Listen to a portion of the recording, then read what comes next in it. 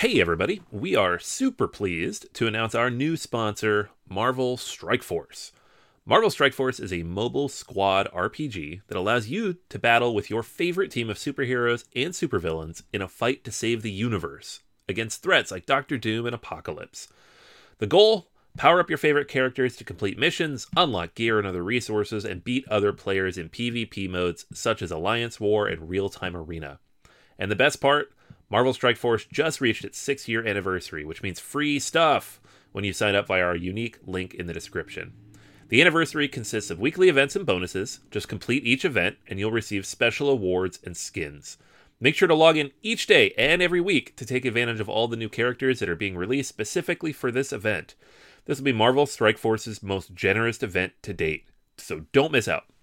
If we have received a unique promo code for every new user, please follow our link in the description and use the promo code MAXPOOL, MAXPOOL. Again, anybody uses that code, it is unique for all new users. Check it out. Once again, thank you so much to Marvel Strike Force for sponsoring this episode.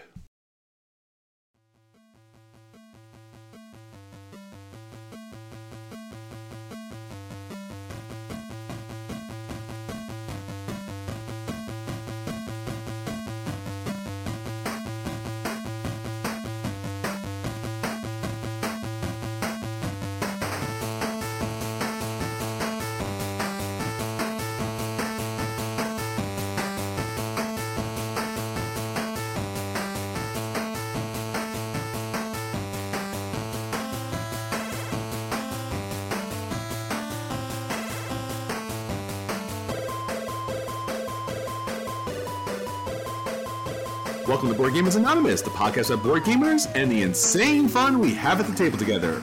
This is Chris. Hey, this is Anthony.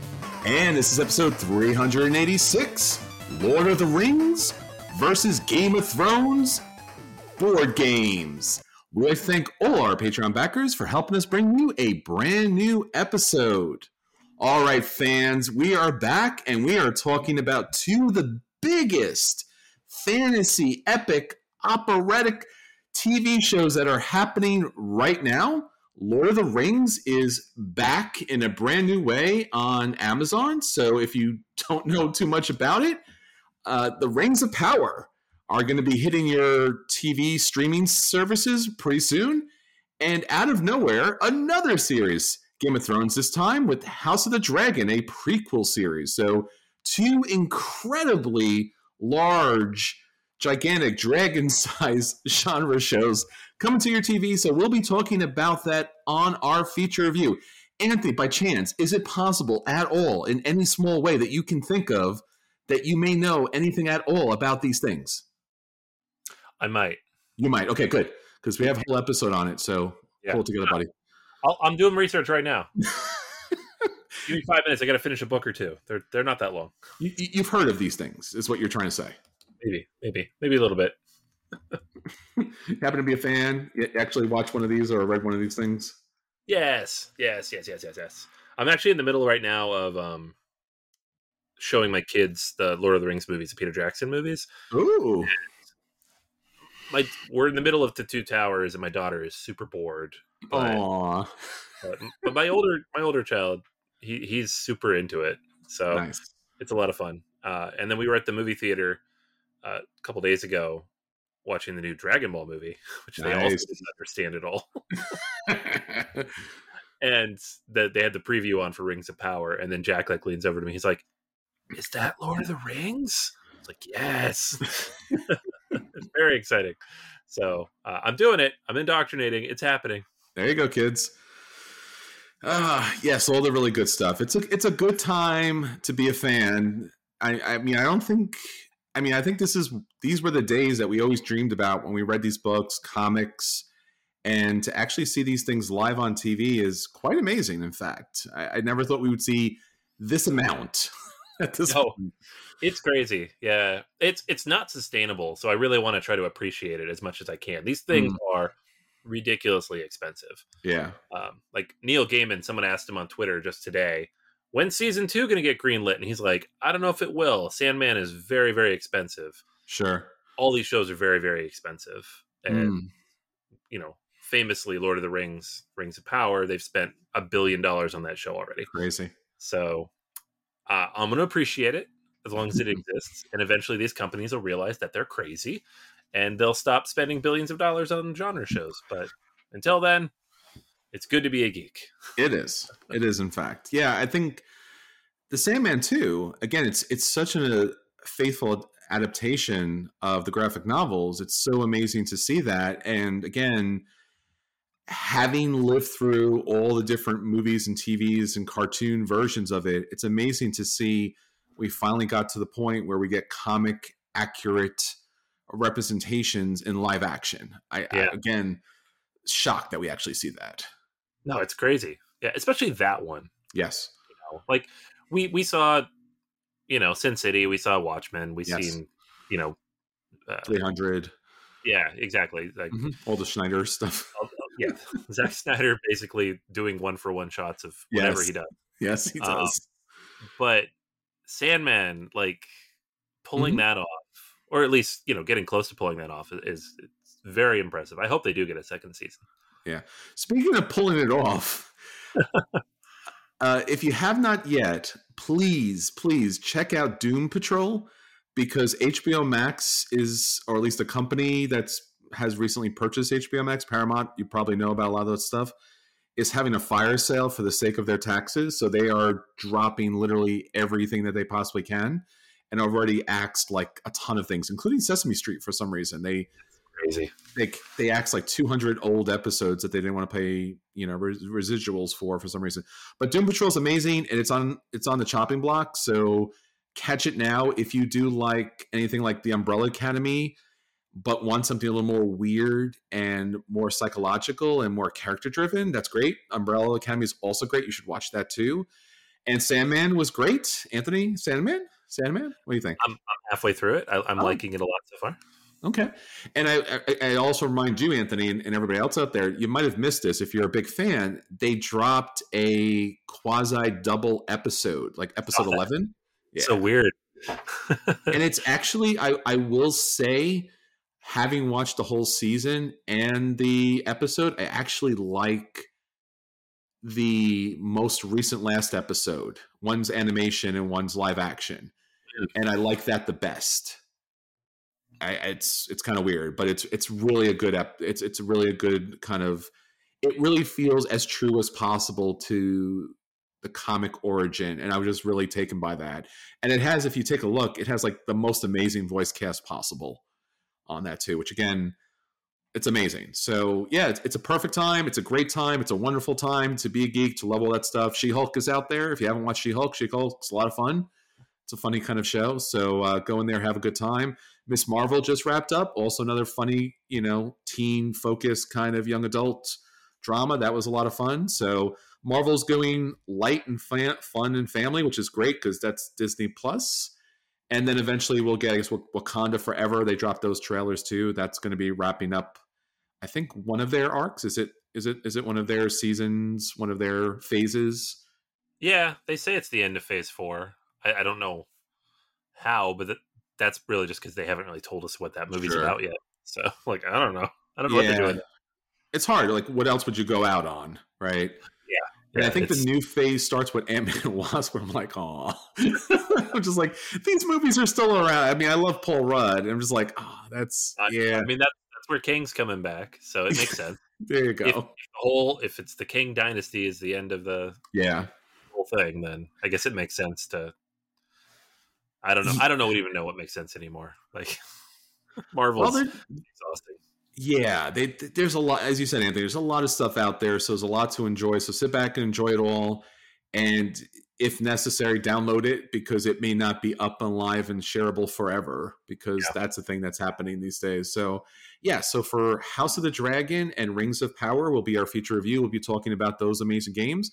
Maybe you played a few of them, maybe you haven't played the best of them, and maybe you're wondering what the new season's coming up, what you should be investing your time and energy into. These are both wonderful, huge game systems, and they, in some cases, actually tie together with the games within their I guess, like in their ilk. So sometimes, like, and we'll talk more about this. I don't want to give everything away for the episode, but it's a lot of fun. It's definitely worth time and investment. A lot of these things are actually online versions too, so you can even play them online. You can even play them solo.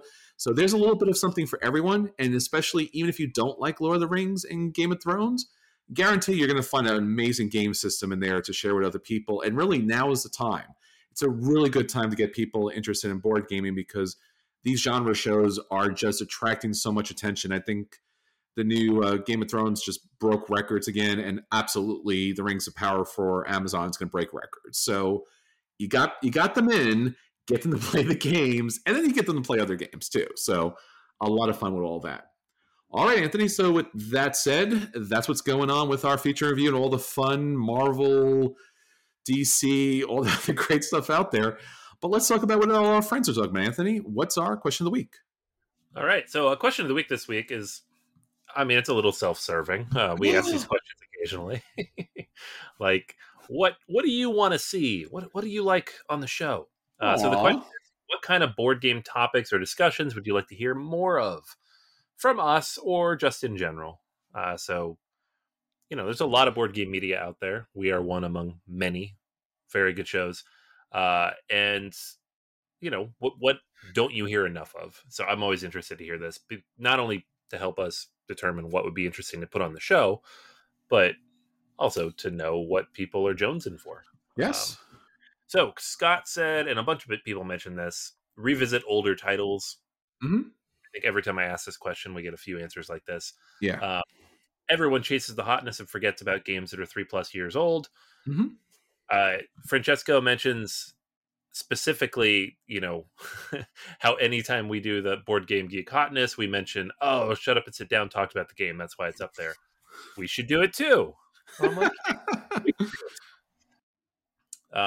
David mentions, what are people blinging out their games with? So organizers, replacement components, Nice. upgrades, etc. So there's a nice little thread there about Etsy and kind of using that as an upgrade path. Mm-hmm. Lots of good stuff on Etsy. So we've done some reviews in the past of upgrades and organizers. Nothing recently, I don't think. But no, it's gotten a lot hard. I mean, we just had our 9th year anniversary episode, and I can remember, throughout that time, that was more of a real thing in the industry. I remember Board Game Geek, they used to have like forum threads where you just watch patiently until someone mentioned like some quasi Plano box popping up in like Lowe's that, it's meant to store screws, but if you use it for this game, it would fit perfectly in the box, and you go run out and you buy a bunch of those. And now like the company's finally caught on, and now most of them have pretty substantial inserts. And some of that's Kickstarters, because Kickstarter, like you throw so much money at Kickstarter that they'll actually give you a decent insert this time. So I don't think there has been that need as much. Like Anthony mentioned, like as far as Etsy's concerned, because yes, Etsy was an amazing and still is an amazing place where all these wonderful creators creating all these different kind of game components. But then again, like something for like Everdell, where they're like, oh, cool, you were all making money. We will now make the money instead. So now they create their own things. Or even like Terraforming Mars, right? Terraforming Mars, like you went on Etsy, they always used to have a whole bunch of like 3D customizable tiles for Terraforming Mars. And then Terraforming Mars finally came out. Stronghold Games came out with this mega package with all the plastic that you could ever want, and probably will end up breaking down 10,000 years from now. But in the meantime, you can play with all this stuff. So I don't think it's as essential as it once was, but I think that there's certainly a lot of things to look at and upgrade your game. I know when you and I were recently playing, I should talk about this at a later point, I picked up these really cool little, I don't know if they're teacups or something, but like these little rubber, plastic, polymer kind of, pinch cups. And these pinch cups are amazing because they're just big enough for the amount of pieces, and they come in a whole bunch of different colors. And I was really happy to have those, and I just randomly found them on Amazon looking for like normal dice tray kind of things. So there is certainly a lot of stuff out there. So I think we'll have to circle around back to that at some point, maybe during the holiday season, right? Yeah, that'd be a good one. Mm-hmm. All right, so some other stuff people mentioned. Vigard mentions interesting or original forms of player interaction in games, and just the overall importance of player interaction in Yes. games. I think it comes up in reviews sometimes, but I don't know if we've really like isolated that as a component of games. Yeah, I think we have an upcoming episode around that. In fact, it's somewhat of a sorting game because I think oftentimes that's a mechanic that's not often thought about. Like, yeah, there's card drafting or there's tile placement, but they don't necessarily tell you if the elements to it, like the personal elements, like do you have to be daring, do you have to be deceitful, right? Like what is the personal characteristics that actually might, or secondary skills or competencies that might lend themselves to a game. Yeah, absolutely. Yeah, it's a great question. Roman mentions Tom Vassel's Look Back series being a good thing that more places should do. Nice. So specifically saying, let's decide a game of the year 3 to 5 years later, or revisit our earlier opinions at least. Nice. That's a fun thing. We've done that a little bit actually on the Patreon. So we've got back and listen to our own older episodes and then kind of, and like, do we still agree with what we thought 9 years ago? And yes. Sometimes the answer is no. No. We were bad at this. No, we weren't bad at this, but we had not played as many games. Jill mentions a few things: unique themes, forgotten gems, games that look ugly but play great. So Splotter, I guess. Jill wants and then Benjamin mentions the challenges of maintaining a collection and thoughts on culling. So just I guess topics on collecting in general, right? Because kind of two halves of the hobby here. There's playing the games and then there's collecting the games. And I think we talk a lot about collecting the games off the air.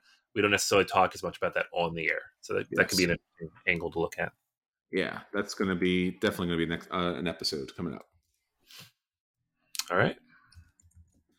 All right. So if you'd like to add to the question of the week, please hit us up on Facebook, Twitter, Instagram, and obviously all the social media places you can find us.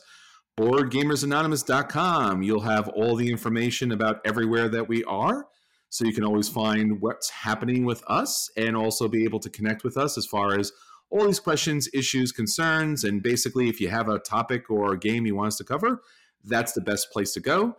And our Patreon account. Our Patreon account is the reason why we're able to produce episodes for you each and every week. Well, big thanks to all our Patreon backers. And if you'd like to learn more about all of our wondrous missteps over the years when it comes to board gaming, check out patreon.com/BGA because, again, there's a lot of great episodes on there. And if there's an episode that you would like to hear special, our Patreon account is where it happens. So let us know, hit us up, and support. Again, thank you so much for your support.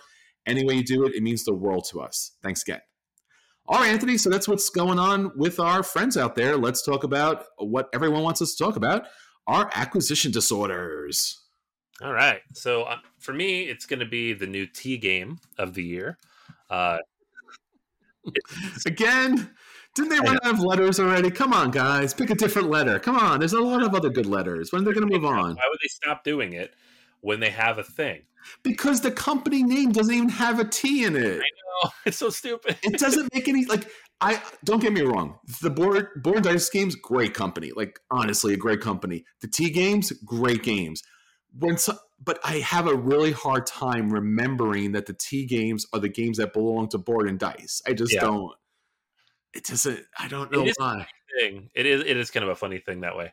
And it's weird too because I don't think Terracotta Army is meant to be a T game. It's about the Terracotta Army, but it is de facto a T game. So we had 2 T games from Board and Dice coming out at the same time.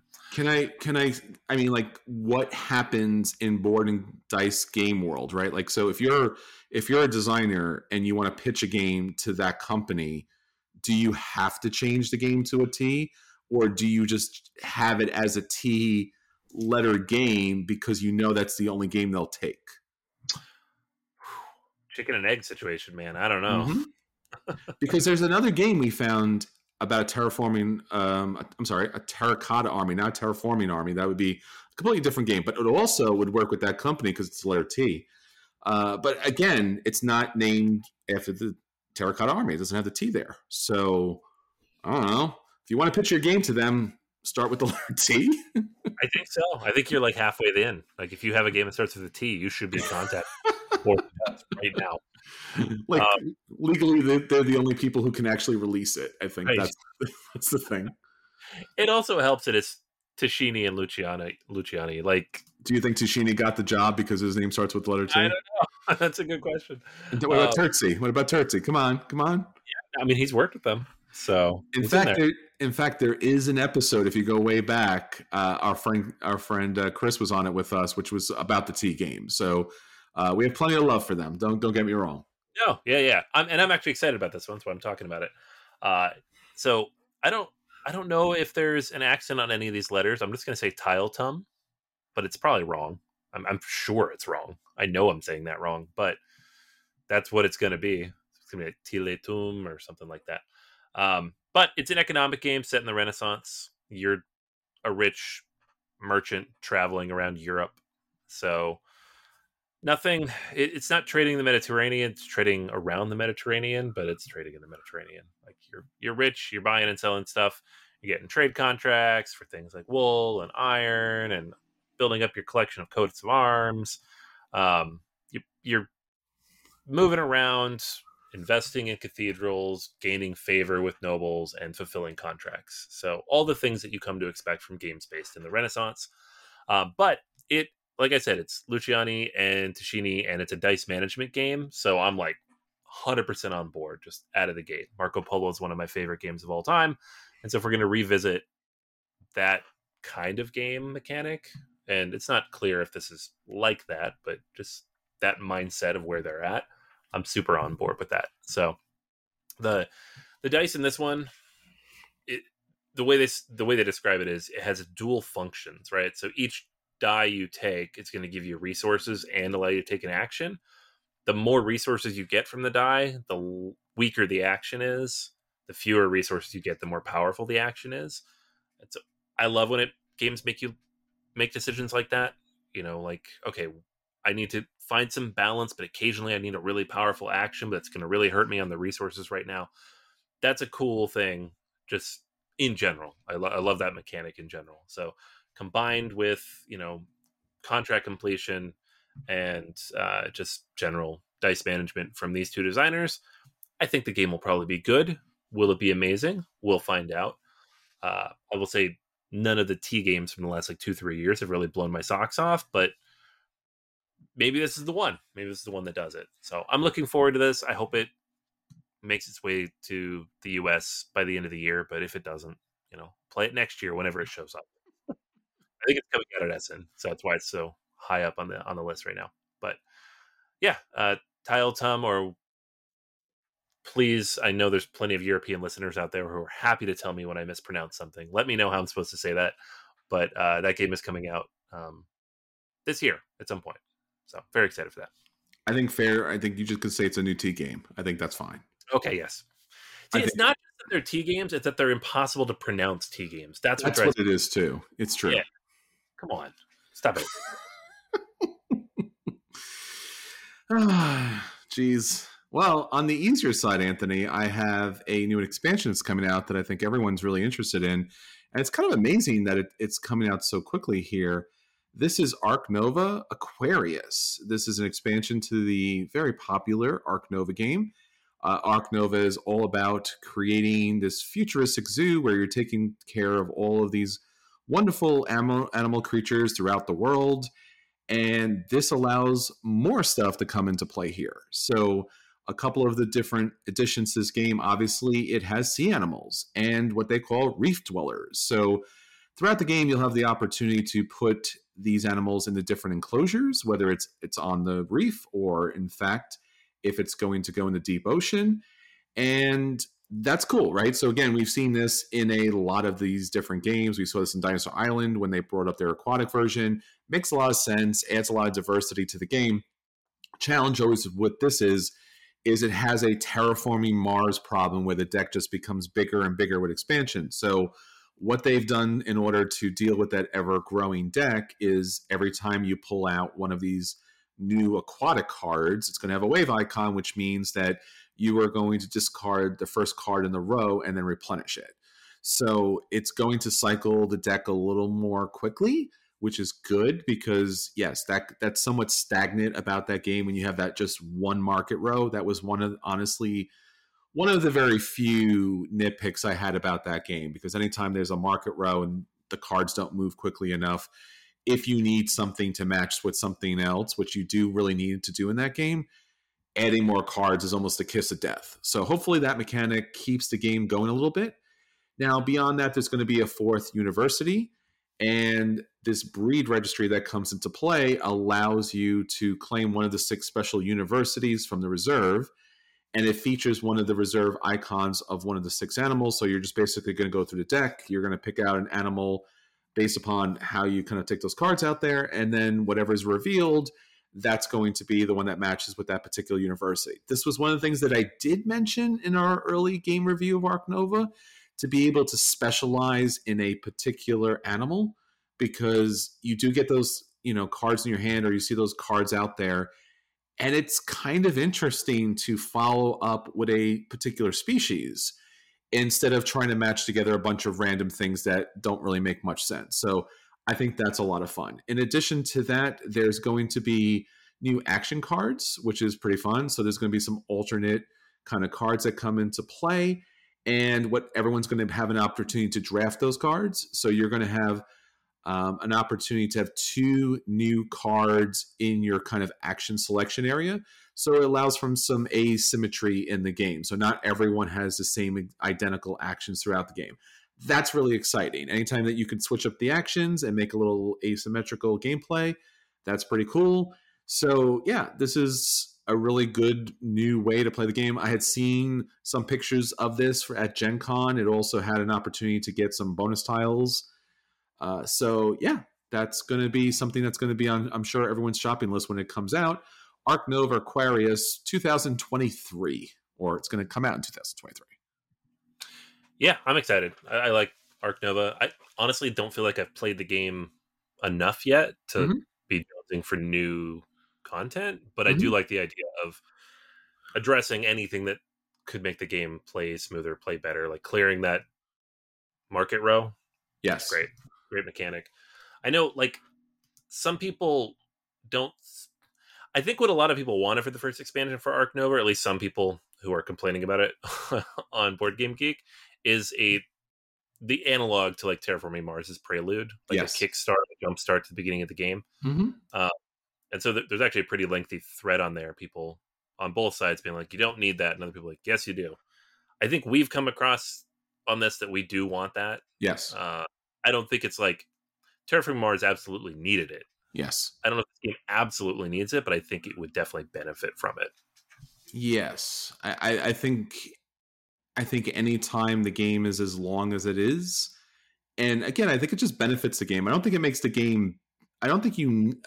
Again, I think the challenge with expansions are, what does it add to gameplay? I think we actually had an episode about that. Like, expansions do a lot of different things, and they usually fall into a certain number of categories. I don't think there's anything broken about Arc Nova that it needs an expansion. That being said, when I get a hand of cards to start with, or I look at the market row and I can't afford anything, or it's just a dump of a hand, I feel like what you feel like when you play a trick-taking game, Anthony, is just like, what am I doing this turn? I'm doing nothing. Right. I'm practically doing nothing in this.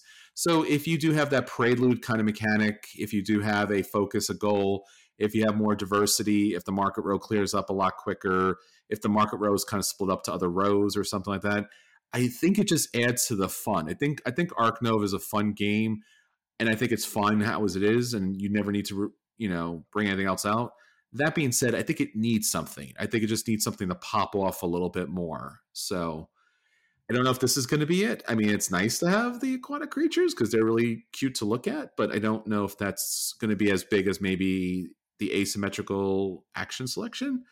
I think that's pretty substantial, and maybe clearing out that market a little quicker. But we'll see. We'll take it one step at a time, and we'll take a look at the expansion when it comes out. All right, everyone. So that's everything that's happening with our acquisition disorders. Now on to our at the table. So we will let everyone know if those games are a buy, if those games are a play, if those games are a dodge, or unfortunately, those games are the dreaded burn. Anthony, what did you play this week? All right, so I played I'm going to call it a new game, but it's a very light reimplementation of an older game. This is Framework from Uwe Rosenberg, Hmm. and it is a reimplementation of Nova Luna, which has been reimplemented before. Well, kind of. Elements of it were used in another game. I think Sagani is what it was called. And Nova Luna itself is a reimplementation or a reworking or use of mechanics that was in a game, Habitats. So it's an interesting combination of pedigree and time frame. And Nova Luna still has Corne Van Morcel listed as a designer, whereas Framework doesn't. But at the end of the day, the game's very similar. Um, I gave Nova Luna a very strong buy when I originally played it back in 2019. I really, really enjoyed that game quite a bit. I still have a copy somewhere. And so I picked up Framework because it's, pitched as a reimplementation of Nova Luna. There's really not that many differences. The core idea of the game is you're building a tableau. Every tile has two things on it. It has a thing you need to fulfill and a thing that fulfills. So in this case, the tiles have frames on them of different types. So there's wood and emerald and silver and gold and clay. Um, and some tiles have multiple frames, some only have one, but they also almost all have in the middle some number of different types of frames that need to be adjacent to them, or in a combination adjacent to them. And so what you're trying to do is puzzle together as you take these different tiles all of the different requirements on the printed on the tiles. So if you have a tile that has a requirement of 4 wood frames, then adjacent to that tile in some way needs to be some collection of 4 wood frames. They don't have to all be adjacent because some of the numbers get quite high, but like a cluster of them need to be next to it. It's very simple. That's it, basically. And so you go through, and then the first person to place all their discs out, I think there's 22 of them, that will end the game. And then you count up the score and see who was able to actually complete their framework, their total thing. I forgot what it's called. The solo version of this game is about consolidating. So you're trying to use all 22 of your tokens as efficiently as possible. So you're trying to keep the tiles within a 5x5 grid. If you go beyond that 5x5 grid, you get negative points for every tile outside of that. And so you just keep going until you've used all 22 tokens. I find it very interesting. It's plays really fast. I wouldn't say it's the most grueling or mind burning game out there, but it is an interesting abstract strategy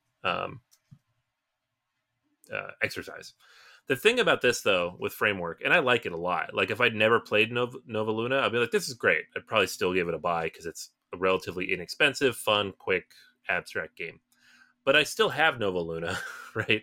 And I like that one better because it has this other element, this time track, that basically creates a draft. So as you're building your tableau, there's tiles in this timeline available, and you can see where they are, and people can interact with each other a little bit more.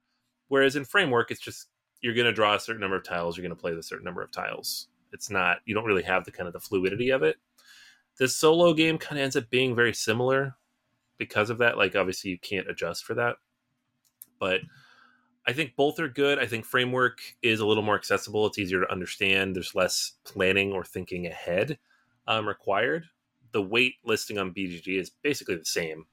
But if I was going to play Framework with, or one of these with the family, I'd play Framework because it's easier to explain. But if you own Nova Luna, I don't know that you need this one as well. Like I have both of them. I like them both. I don't know where my copy of Nova Luna is, so I've played Framework a bunch recently, but it's not like it's not, it's weird that they put it under as a reimplementation because there aren't a ton of changes to the way the game works. It is very similar. It's just Nova Luna without the time track, effectively. But that's not a bad thing. If you've never played either of these, if you like abstract games, if you want to see a fun puzzle from Uwe Rosenberg, this is a very fun puzzle from Uwe Rosenberg, and I highly recommend you check it out. For me personally, Framework is a play I will at some point probably pass it along because I have the other game. But if you don't own either, I'd recommend checking it out and tracking down a copy. They're not terribly expensive. It's interesting. There's so many games, and this is one of the interesting things about the hobby that a lot of people don't know is that board game mechanics cannot be owned. So therefore, these mechanics are available to be utilized in other games, and since they're not trademarked in that kind of way, particular, then anybody can use them. So you can re-implement the games multiple times. Uwe Rosenberg obviously is one of the best designers of all time, so it's good to have his hands on that particular mechanic. But it does also make me wonder again about the viability of these things. Is it just that, like you mentioned, that this game has already been out in a different format and now it's out again? Like, I mean, it's Rosenberg. Yeah. He does that with all of his games, right? It's just, it's so hard to know. Just like which of the 12 versions of this should I buy? Like, I don't. And then like in 5 minutes is another version. I don't know. Yeah, and I haven't checked. Like maybe Nova Luna's out of print, and it was a Stronghold game. Yeah. As framework, I believe, is Pegasus, so it's cheaper because Nova Luna was like $50. Yeah, it was really expensive. I remember seeing that. It was like, and what do you get in this game exactly? So 120 tiles and a couple little bits. Yeah, you can find used copies of Nova Luna, but it looks like it's not in print anymore. So framework's the one to get unless you can find a used copy. But yeah, I do remember Nova Luna when that one came out. It was stupidly expensive for what it is. It's a beautiful game, but again, Stronghold Games is just kind of was really well known for like overcharging for their games. All right, so that's everything that's hitting our table this week. Now on to our feature review. So our feature review this week is looking at two of the biggest series of all times, both in book and on TV now. Obviously, Game of Thrones, Lord of the Rings. We're taking a look at the Rings of Power versus the House of the Dragon games. All the games that are in that whole family of games. Anthony, again, we talked about this a little bit. You have a little experience in both of these areas, both in books and TV shows and, I don't know, movies. I think that movies are a thing, especially your kids now are kind of getting into it a little bit. So what are your own personal thoughts and feelings about these just mega kind of media empire / book, movie, television shows that never seem to come to an end? Yeah, no, it's a funny thing. Both of these series, we think of them now as like cinematic and television experiences. I came to both of them through the books. I think a lot of people came through Lord of the Rings through the books. The books existed for almost 50 years before they made a movie, or at least made a successful movie, notwithstanding the 70s movies. Yeah, the Franklin Bass. Yeah. Yeah. So I had read those multiple times. I knew the stories well. And it was a funny thing, though, because I really loved fantasy fiction, and Lord of the Rings never quite did it for me. Like, Tolkien's prose, he's a genius, but his prose was not engaging to me personally as a reader. So when the movies came out, I was like, oh, this is it. This is my definitive version of this story, because I don't love rereading these books, but I will rewatch these movies till the end of time. Game of Thrones is almost the opposite of that, and part of that's just the ending of that show. And I really, really hope that the rest of those books come out, because it's impossible to explain how just intricate and different it feels to read Game of Thrones versus watching it. Yes. And part of that is because Martin uses point of view characters in each chapter. So every event on the show was presented from the view of a single person. And he has dozens of people he does this with. So he's able to get inside the heads. And as somebody who writes fiction, it's just mind-blowing to me that he can just get inside the heads of all these different people and nail their voice. So I love reading those. I've reread the first 3 books like 2 or 3 times just in the last 10 years, despite not knowing when we're going to get the rest of the books. And so, like, media-wise, I'll consume anything that comes out for either of these. Like, yes. We make fun of Game of Thrones season 8, but I watched it. So I'm going to watch House of the Dragon. It's just, it's a different thing, though, when you kind of take that jump from the media to the games. And it's the same thing. Like, I'll play every game, but what do I want to get out of it? That's a different conversation.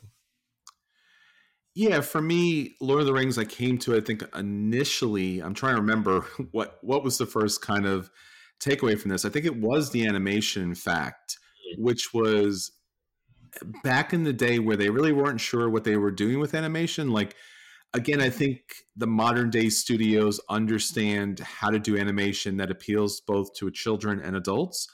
And back then it was a really weird, surreal mix. If you haven't seen those early Hobbit, Lord of the Rings animated versions, I think you owe it to yourself to see those, because I think there's something so iconic about them, and they're just so weirdly different. I don't think they're bad at all. I just think they're just very different. There are some elements to it, especially now in hindsight, now that we have movies and TV shows, that it's really hard to look back at the older stuff. But there are just some elements that really do stand up to, like, as a proper representation. And then obviously for myself, coming to the books later, the movies, of course, were iconic and was a big part of my, my family's viewing, and especially the video games. War of the Ring, I think the Battle for Middle Earth, I think it was Battle for Middle Earth 1 and 2, especially 2. I used to play that game like crazy. That was an RTS, a real-time strategy game. I was loving that game. I would play that all the time, upper ranks. It was a really crazy time, and it was a fantastic game. And then just honestly, I was not familiar with the whole Song of Ice and Fire, when Game of Thrones was coming out on the TV. And I was like, what is this? It's kind of like Lord of the Rings. And then you learn so much about the author and how much love and appreciation he had for Lord of the Rings and J.R.R. Tolkien. And then you're like, oh, this is cool. And then you're watching the series and you're like, oh, this is a little different. This is not at all Lord of the Rings. And after watching the show, coming then to the books and seeing the differences and understanding what it means to have a masterpiece, to have a master at work, in fact, with the books, with the material, in order to ensure that the show and the movies and everything else that follows with it is great. Because once they ran out of book material, the show really suffered, right? They were just kind of doing the best they could. I mean, it's debatable, but we'll leave that to another time. But coming into board gaming and recognizing that there were games out there, and again, my initial kind of experience of IP-based games was from the video game industry back in the day, when those were like literally the worst games. Like anything that had like a movie tie-in to a video game was the worst. It was like E.T., and then everything else that followed was a nightmare. And then you sit down, you play board games, and you're like, okay, wait a minute. Unless it's like a Monopoly version of it, like people really put a lot of time, effort, and passion into this work. And again, even if you were not a big fan of these genre pieces, you got to admit the games were amazing. And I played these games with so many different types of people over the years. And there's so many versions, from very light to very heavy to complex to social games. There's just so many different dynamics in these two games.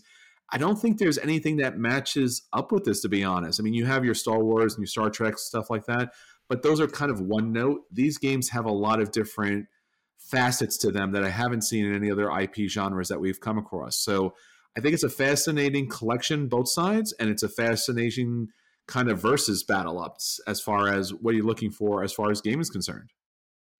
Yeah, no, it is interesting because, you have kind of the progenitor of Western modern fantasy in Lord of the Rings, and then you have the current modern representation of that, basically 20th century and 21st century. Yeah. Although Game of Thrones started in the 90s. It's really fascinating. And it's really fascinating, too, like from our end on the gaming side, to see how they're interpreted into games, right? Because there are certain things about these IPs that make them what they are. Does the game capture that?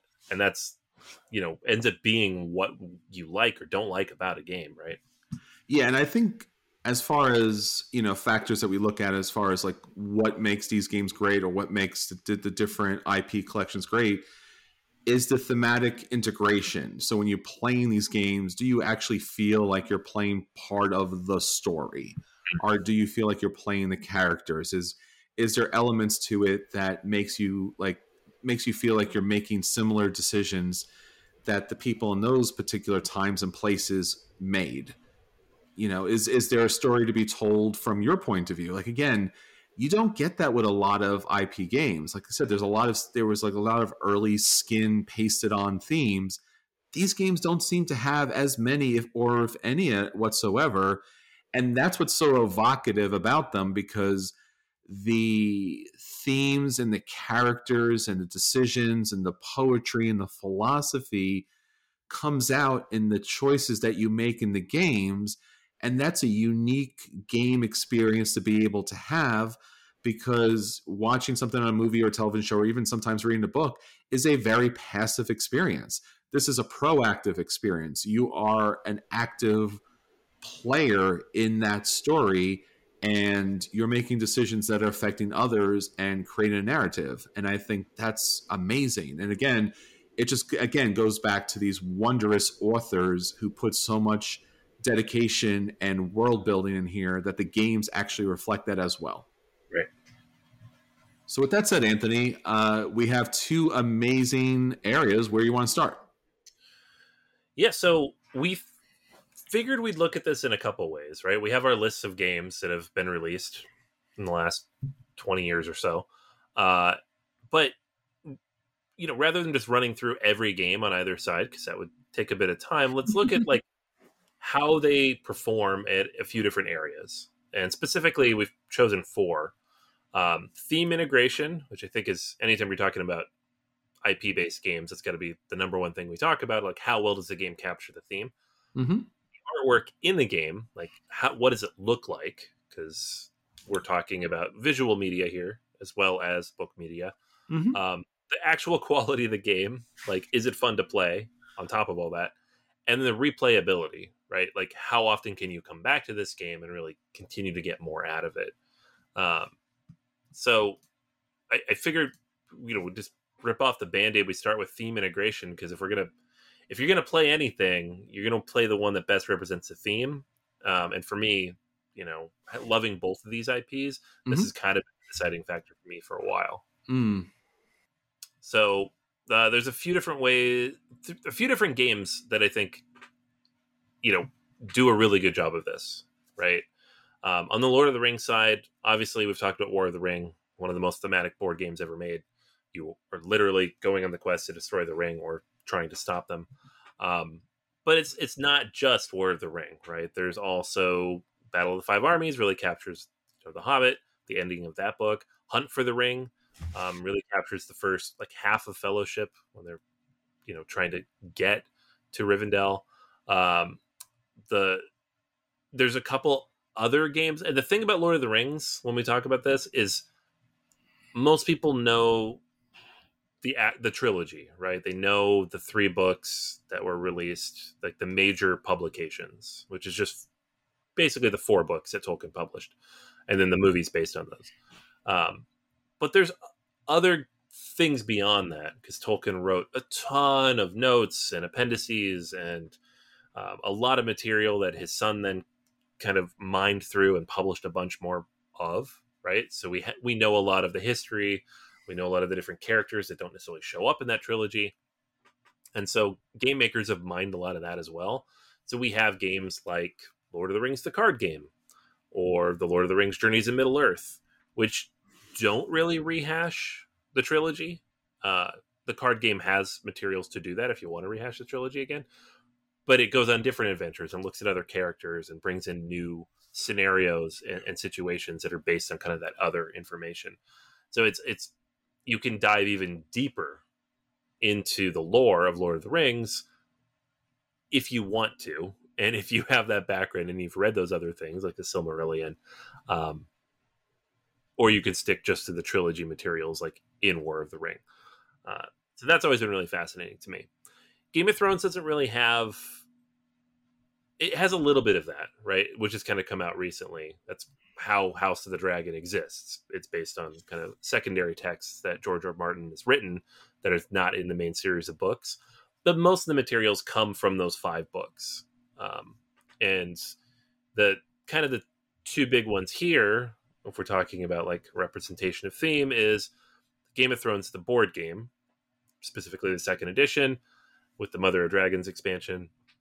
And then a Game of Thrones, the card game, also second edition, although I guess they're both kind of out of print now, so it doesn't really matter which one we're talking about there.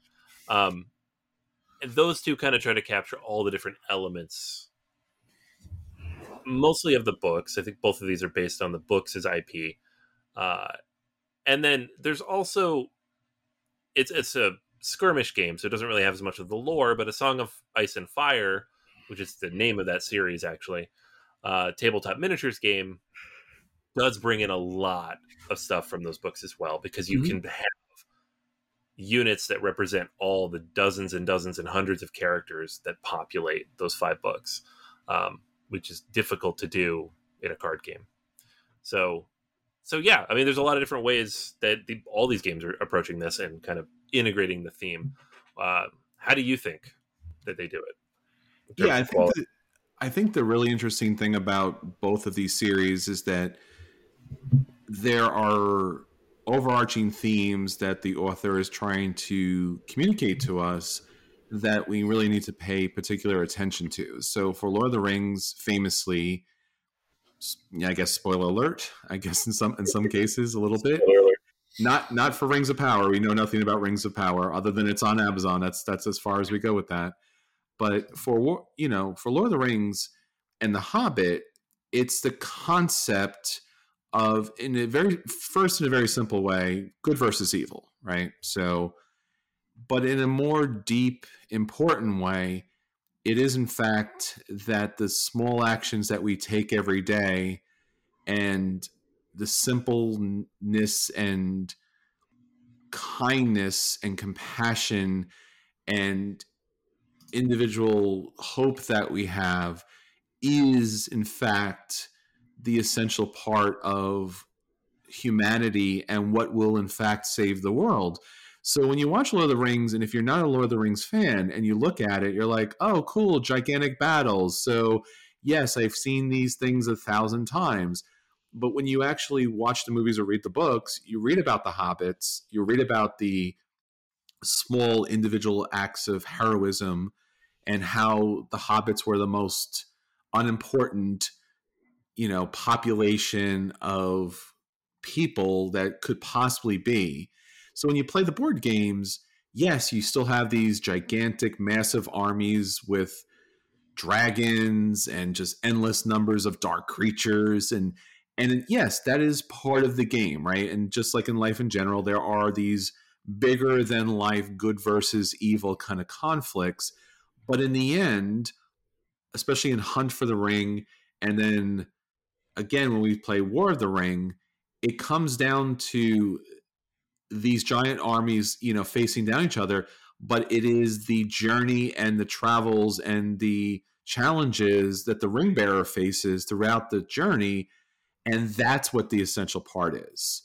And the good characters are trying to do all they can, in fact, even in case of sacrificing themselves, to give the hobbits the opportunity to succeed. So when you play these games, thematically, you are involving yourself in a story that at one point is as big and as world-breaking as possible, but at its core, it's about individual personal courage and determination and belief and hope, and you get to play that in the game. When you take those dice rolls and you're trying to move your hobbits stealthily down, these dark pathways, you're kind of, it is one of those things where you're grinding your teeth each step of the way, and it does feel like the books.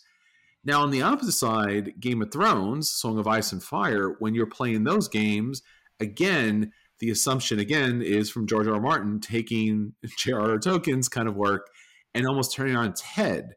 So in this case, when you play that, you do, again, have those gigantic battles, and it looks like it's always going to be, again, very much good versus evil kind of situation. But Game of Thrones is all about the gray. All of these characters have good and bad parts, some more than others, as far as how much of a thing they absolutely have. So when you do play Game of Thrones, the board game, and you're setting up to take over the kingdoms and claim the Iron Throne, you have to partner with a lot of local allies knowing that at multiple stages in the game, you will have to betray them, and also they will betray you. So as you're placing these tokens down hidden on the board, sometimes you're supporting them, sometimes you're betraying them, sometimes you're attacking them. And that's very much indicative of the Game of Thrones world. That whole universality of like, we're all kind of gray, we're all kind of out there for ourselves, we're making partnerships, but are they really partnerships? So again, you're choosing to do that over and over again in many of the games from Game of Thrones.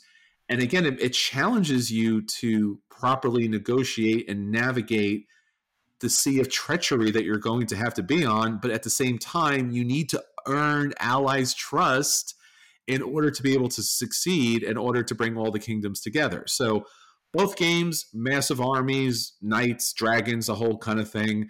But really, they come to two very different ways of playing and two ways of, really integrating that theme. And I think they do pretty much a great job. It's kind of hard to pick one or the other, but I think as far as both of those sides are concerned, they're pretty even. I do feel like when I play Game of Thrones, do feel like I got to go that way. When I do play Lord of the Rings, I do feel like I have to kind of make the hero play there.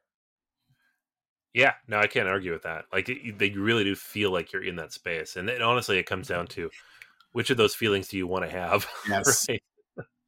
Do you want to end your friendships? Game of Thrones all day. They're there for you. Yeah, I have some of the best stories in the world playing Game of Thrones. I mean, honestly, like the little side deals people make, and you walk out of the room, you come back, you're like, uh-oh, that's not good. That's not good at all. I'm going to the bathroom. So are these three people. And you're just like, why am I the only person at the table at the moment? Oh, no. But at the same time, they're doing some backstabbing of their own. So again, a lot of fun as far as the game is concerned, and really evocative of the whole theme. So if you watch anything Game of Thrones, especially the new Rings of Power, you'll get it. Yeah. All right. So theme is hard, right? Like, they both do a really good job. But what about the artwork, right? So this is another area where we have some very iconic, amazing work that's done across all these games. War of the Ring has just absolutely fantastic, beautiful artwork. The second edition specifically, I don't know the first edition as well, but John Howe's art in this game is, to me, iconic, and really captures the feel of that. And I think the best artwork in any of these is obviously the artwork that's based on the books, so like a creative artistic interpretation of the text rather than just kind of a clever watercolor version of what we see in the movies or the TV show. Especially the living card games do a great job too. Yeah, absolutely. The living card games, I think, are the best example of this because you get so much artwork, hundreds and hundreds of cards, so many different looks and feel. Like that original core concept of like Magic the Gathering, going back to the 90s, of like, okay, we're going to make this card game. We're going to have new cards multiple times a year. We're going to get the best artists in the hobby, and they're going to contribute their artwork, and it's going to be unique and different. And it's like, aesthetically, there's like a common thread, but it's a lot of different interpretations of the same source material. And we get kind of the same with the living card games, with the thousands of cards that exist for both of these games. So I don't know. For me, it's really hard. Like, I really, really enjoy, especially the first edition of Game of Thrones, the card game, like the kind of ethereal, dark, stark look of it. Still really sticks with me. Yeah, both of these are really, as you said, it's for the living card game, and even the maps. I think that's something that sometimes we don't really pay enough attention to. I mean, Lord of the Rings has just one of the most iconic maps of Middle Earth, but then obviously Game of Thrones with Westeros. And I think that most people, especially because both of these shows have become so big, if you show them the map, I think general public people will probably have a better shot at it than just general geography. I think they'll give you a good shot that they know what those things are. So I think both of these games do a great job with the actual artwork. And I think the board presentations are fantastic. And since the boards, controlling those lands are essential for that, I think that's wonderful to both have really amazing graphic designs throughout. And then I think, as you said, Anthony, both really give you that kind of storybook feel and that emotionality in the artwork there. I mean, they're so evocative. Especially, I think War of the Ring, the card game, is coming out this year from Ares Games, and some of it's new artwork, but a lot of it's being pulled from the board game. Now, I know some of that's from from financial standpoint, but so much of that artwork is iconic. It really is iconic. So I'm really glad to see that there too. So again, two very different takes as far as those kind of living card games are concerned, especially that they're bringing such a different take to it. You do get the sinister side from the Game of Thrones. Like, if you look at the living card game, just take a look at their eyes. Their eyes are always like darting or like looking off. Like, it's never like a nice smiling portrait or somebody. When you play like Lord of the Rings, you're like, oh, he's happy. He will not be happy later. But in this card, he's happy. Right. Yeah. Yeah. No, it really does capture the theme really well too, kind of tying back to that first one. Yeah, I absolutely agree with you on that too.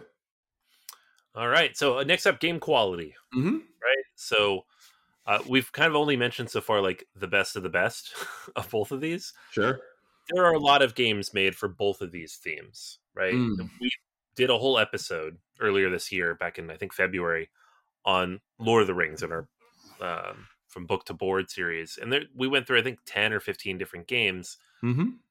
and some of them are really good, and some of them are okay, and some are not so good, right? But if you're looking back over the last 20 years or so, we have Knizia's Lord of the Rings, we have War of the Ring, of course, Lord of the Rings: The Confrontation, Middle Earth Quest, Lord of the Rings: The Card Game. Mm-hmm. The deck building games from Got him. Cryptozoic are not terrible. Surprisingly. Yeah, they're all right. Battle of Five Armies, Hunt for the Ring, and then most recently, Lord of the Rings: Journeys in Middle Earth. Mm-hmm.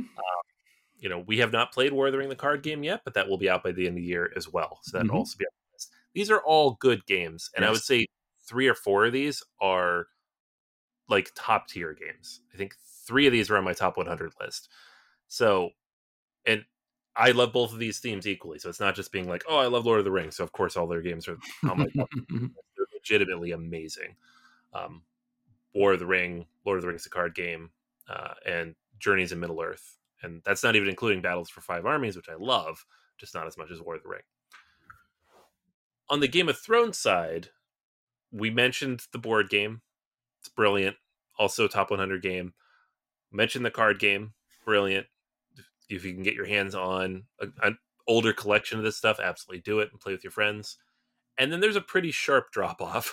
So once you get through those two, there are some decent games in there, but they're not like that high level of quality, the iconicness that we have of with the Lord of the Rings games. So we have the Iron Throne, which I believe is a reimplementation of Cosmic Encounter. Mm-hmm. Which, if you love Cosmic Encounter and you love Game of Thrones, is a perfect game for you. But Cosmic Encounter is like a borderline activity at times over a game. Yeah. So it's like a party situation there. We have Catan, Brotherhood of the Watch, which is one of the more involved, overly produced Catan variants, but it's also a Catan variant. So again, if you like Catan, that's for you. Hand of the King is a game that we both really liked back in the day, but it doesn't really capture fully like the theme. It's got some really interesting artwork that's different and unique on the cards you don't normally see. Betwixt is, I still don't quite understand what this game is. It came out earlier this year. It's a Fantasy Flight release, but it's an auction bidding game. So you're kind of like vying for control of King's Landing.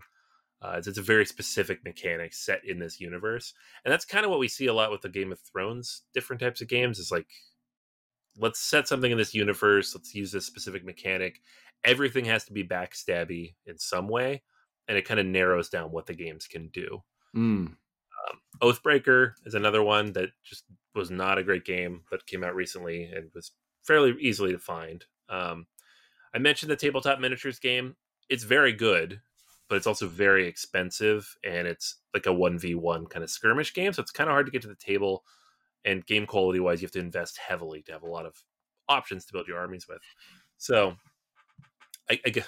I'm not trying to say Lord of the Rings definitely wins this category, but it kind of does, just based on quality. Because Game of Thrones, again, two amazing games there, but Lord of the Rings, and maybe it's like you said, the theme offers so many different interpretations and ways to kind of engage with the material. Whereas Game of Thrones, the first thing any game designer thinks is backstab. That's what we're doing. We're Yeah. back. Yeah, I think the backstabbing for Game of Thrones lends itself to a lot of those less interesting games. And I think that's kind of a mistake because, again, whether it's a book or the TV show, if you're familiar with the material, it's not just one of those things where like, oh, you're playing a Game of Thrones, card game. It's this kind of really interesting game where basically you flip a card and you backstab and you kill somebody. Like that's not it. Like if you watch the show, read the books, like it takes a while and the person suffers. Like Yeah. it is like deep and dark kind of betrayal. It is not a quick stab and you're dead kind of situation. It's like, yeah, you're going to feel that in the morning. So it's kind of sad that they overly simplified that down to the point with a lot of these kind of throwaway games. And it is interesting, in fact, that Game of Thrones doesn't have higher quality games here because most of these games were released in more of the modern age of board gaming, the recent like last 20 years. So it's kind of funny. It's just like, but why? Why wouldn't you have like the top kind of line stuff? Now, some of that's publishers. I think Lord of the Rings has benefited from some of the better publishers. And I do think that surprisingly enough, a lot of those Lord of the Rings games should be bad games. But one of the things you forgot to mention, Anthony, is that the ultimate Grail game of all Grail games, the greatest produced board game of all time, War of the Ring, the collector's edition that came out in 2010, was what? It was just a small run. It was this fantastic collection. It looks like the actual book. It has amazing miniatures. It's going for what, 2,000 some odd dollars if you could find a copy with the painted miniature. It's above and beyond the quality that any other game has reached. Forget about Game of Thrones, like any other game. That game really just did everything. It's impossible to find. It's the game. It's the game. There's nothing else to it. The rest of the stuff is kind of board game-ish, but typically fits that kind of general area. The only thing that I will say for Game of Thrones that it could have actually, bested Lord of the Rings as far as, game quality was their miniatures game. But Simon kind of, was out there and about. And I don't know, like it just never landed to the table, and it just never produced what it should have produced. It's just never that level of quality. Lord of the Rings was that level of quality, honestly, throughout their games. And I guess one of the things we can even kind of talk about a little bit, which is kind of funny, is both of them have Risk versions of the game. And the Risk Lord of the Rings, I think, is one of those games that, like, even if you're not a fan of Lord of the Rings, it's highly recommended you play that because it's a really great version of Risk, including amazing game components. Yeah, the Risk thing is always funny because those games, you're like, oh, it's mass produced, it's just a glom on theme. But like Risk, for whatever reason, like Monopoly is always a throwaway, but Risk, they tend to actually put some time into matching up the mechanics with the theme. So some of those are pretty good. They're very cool. Yeah, but I think as far as game quality is concerned, especially with the collector's edition and some of the additional game companies, Lord of the Rings comes out ahead in that one. Yeah, definitely. I can't argue with that. Mm-hmm. All right. And then the final category, the factor here that we picked out is replayability. Like, which of these games can you come back to again and again and again, the same way we come back to the books and the movies and the TV shows again and again and again? If we're ranking games in terms of replayability, I think the ones that are going to stand out the most are going to be miniatures games, the card games. But that said, a game like War of the Ring, because of the depth and the expansions and everything that's in there, you could play that a lot. I would love to play it a lot. The main barrier to doing that is how long it takes to play. Mm-hmm. Game of Thrones, the board game, has the same problem. You need 4 or 6 people, and it takes many hours. So it's a weird thing of like, yeah, you could play these games every week for the rest of your life, but really, can you get the group? Can you make it happen?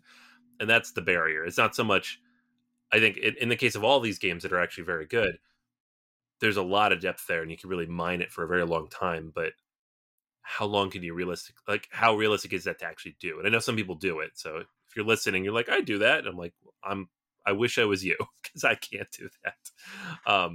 But not all these games are easy to get to the table, right? Yeah, I think each of these games have a lot of challenges as far as the complexity and the personal investment of it. It's not just a long game, it's not just a complicated game. And again, there's a lot of variations of these games, but again, the benefit of the theme integration sometimes in fact pushes some people away. Maybe you don't want to backstab your friends, maybe you don't want to run up through their territory. Maybe you don't want to be, biting off the last of your nails as the hobbits, walk into Mordor, because we know that no one does that simply. Now, here's the one thing that for me, stands out for Lord of the Rings. As far as replayability is concerned, this is the one special thing that they do. I don't think anyone else has done, at least.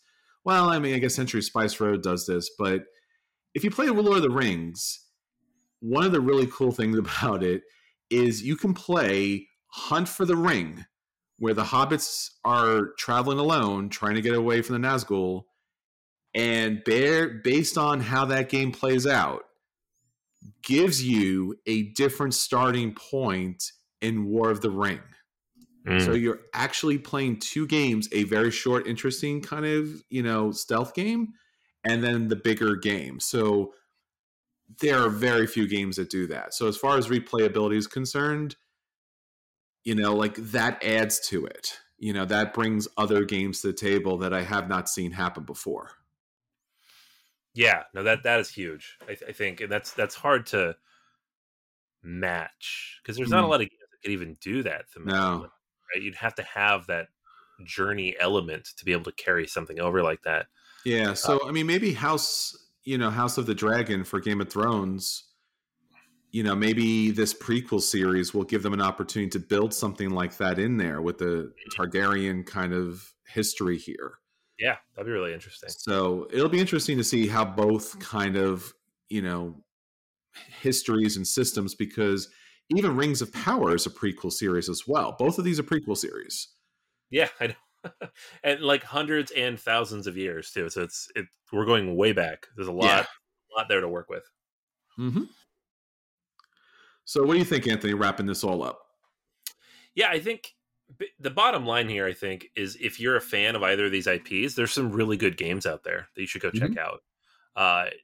Lord of the Rings, I've mentioned it multiple times in this episode that several of these games are among my favorites all time. I played at least one Lord of the Rings game a month, probably, between all of these. And I would play more if I could. Game of Thrones has some absolutely fantastic implementations as well. I think one of the limiting factors of Game of Thrones is that one company had the license for so long, still has the license, I think. Mm-hmm. You don't get like the creativity and breadth of different types of games that you got with Lord of the Rings, where multiple different companies were making games with that IP. But that said, if you like one over the other, you're going to find a game that's good for you. Sure. Just absolutely going to find a game. And if you like both, then smorgasbord. Pick and choose. They're amazing. If you need a good starting point, I would say look at the card games. Those are a little more accessible, they're a little less expensive, and you don't need a big group or a really long chunk of time to play them. Sure. If you want something epic that really represents the theme, then War of the Ring or Game of Thrones, the board game, are both just fantastic games. Yeah, something else to mention too. Obviously, if you want to play Lord of the Rings, play at the table. I mean, for one, that's mostly the way it plays. I mean, both of these do have multiple video game versions that are available online. Game of Thrones recently released Game of Thrones, the board game, online. I don't know if they have the Dragon expansion yet for it.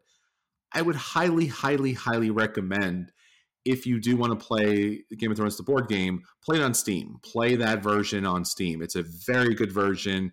Gives you the opportunity to get people on Discord and have those conversations. The board itself and the pieces are very nice, but they're not essential. You can play this game online and have a great time. And there's a lot of little fiddly pieces with it, so the video game version really clears that up.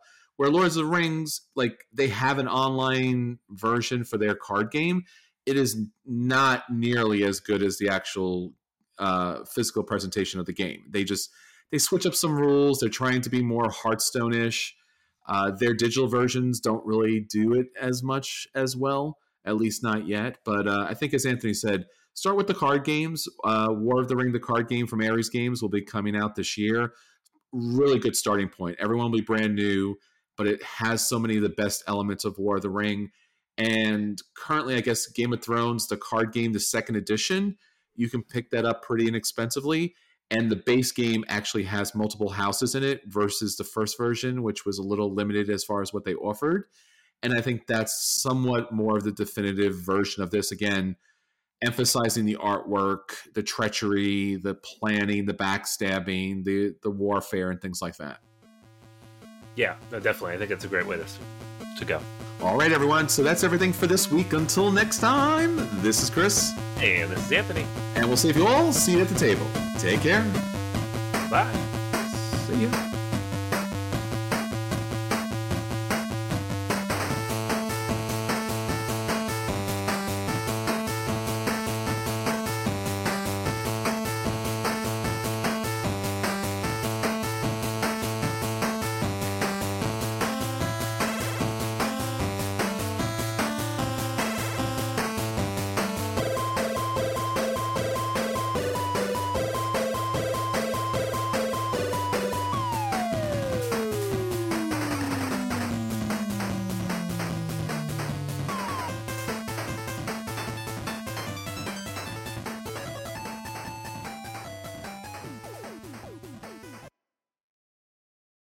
Say goodbye to your credit card rewards. Greedy corporate mega stores, led by Walmart and Target, are pushing for a law in Congress to take away your hard-earned cash back and travel points to line their pockets. The Durbin-Marshall credit card bill would enact harmful credit card routing mandates that would end credit card rewards as we know it. If you love your credit card rewards, tell your lawmakers, hands off my rewards. Tell them to oppose the Durbin-Marshall credit card bill.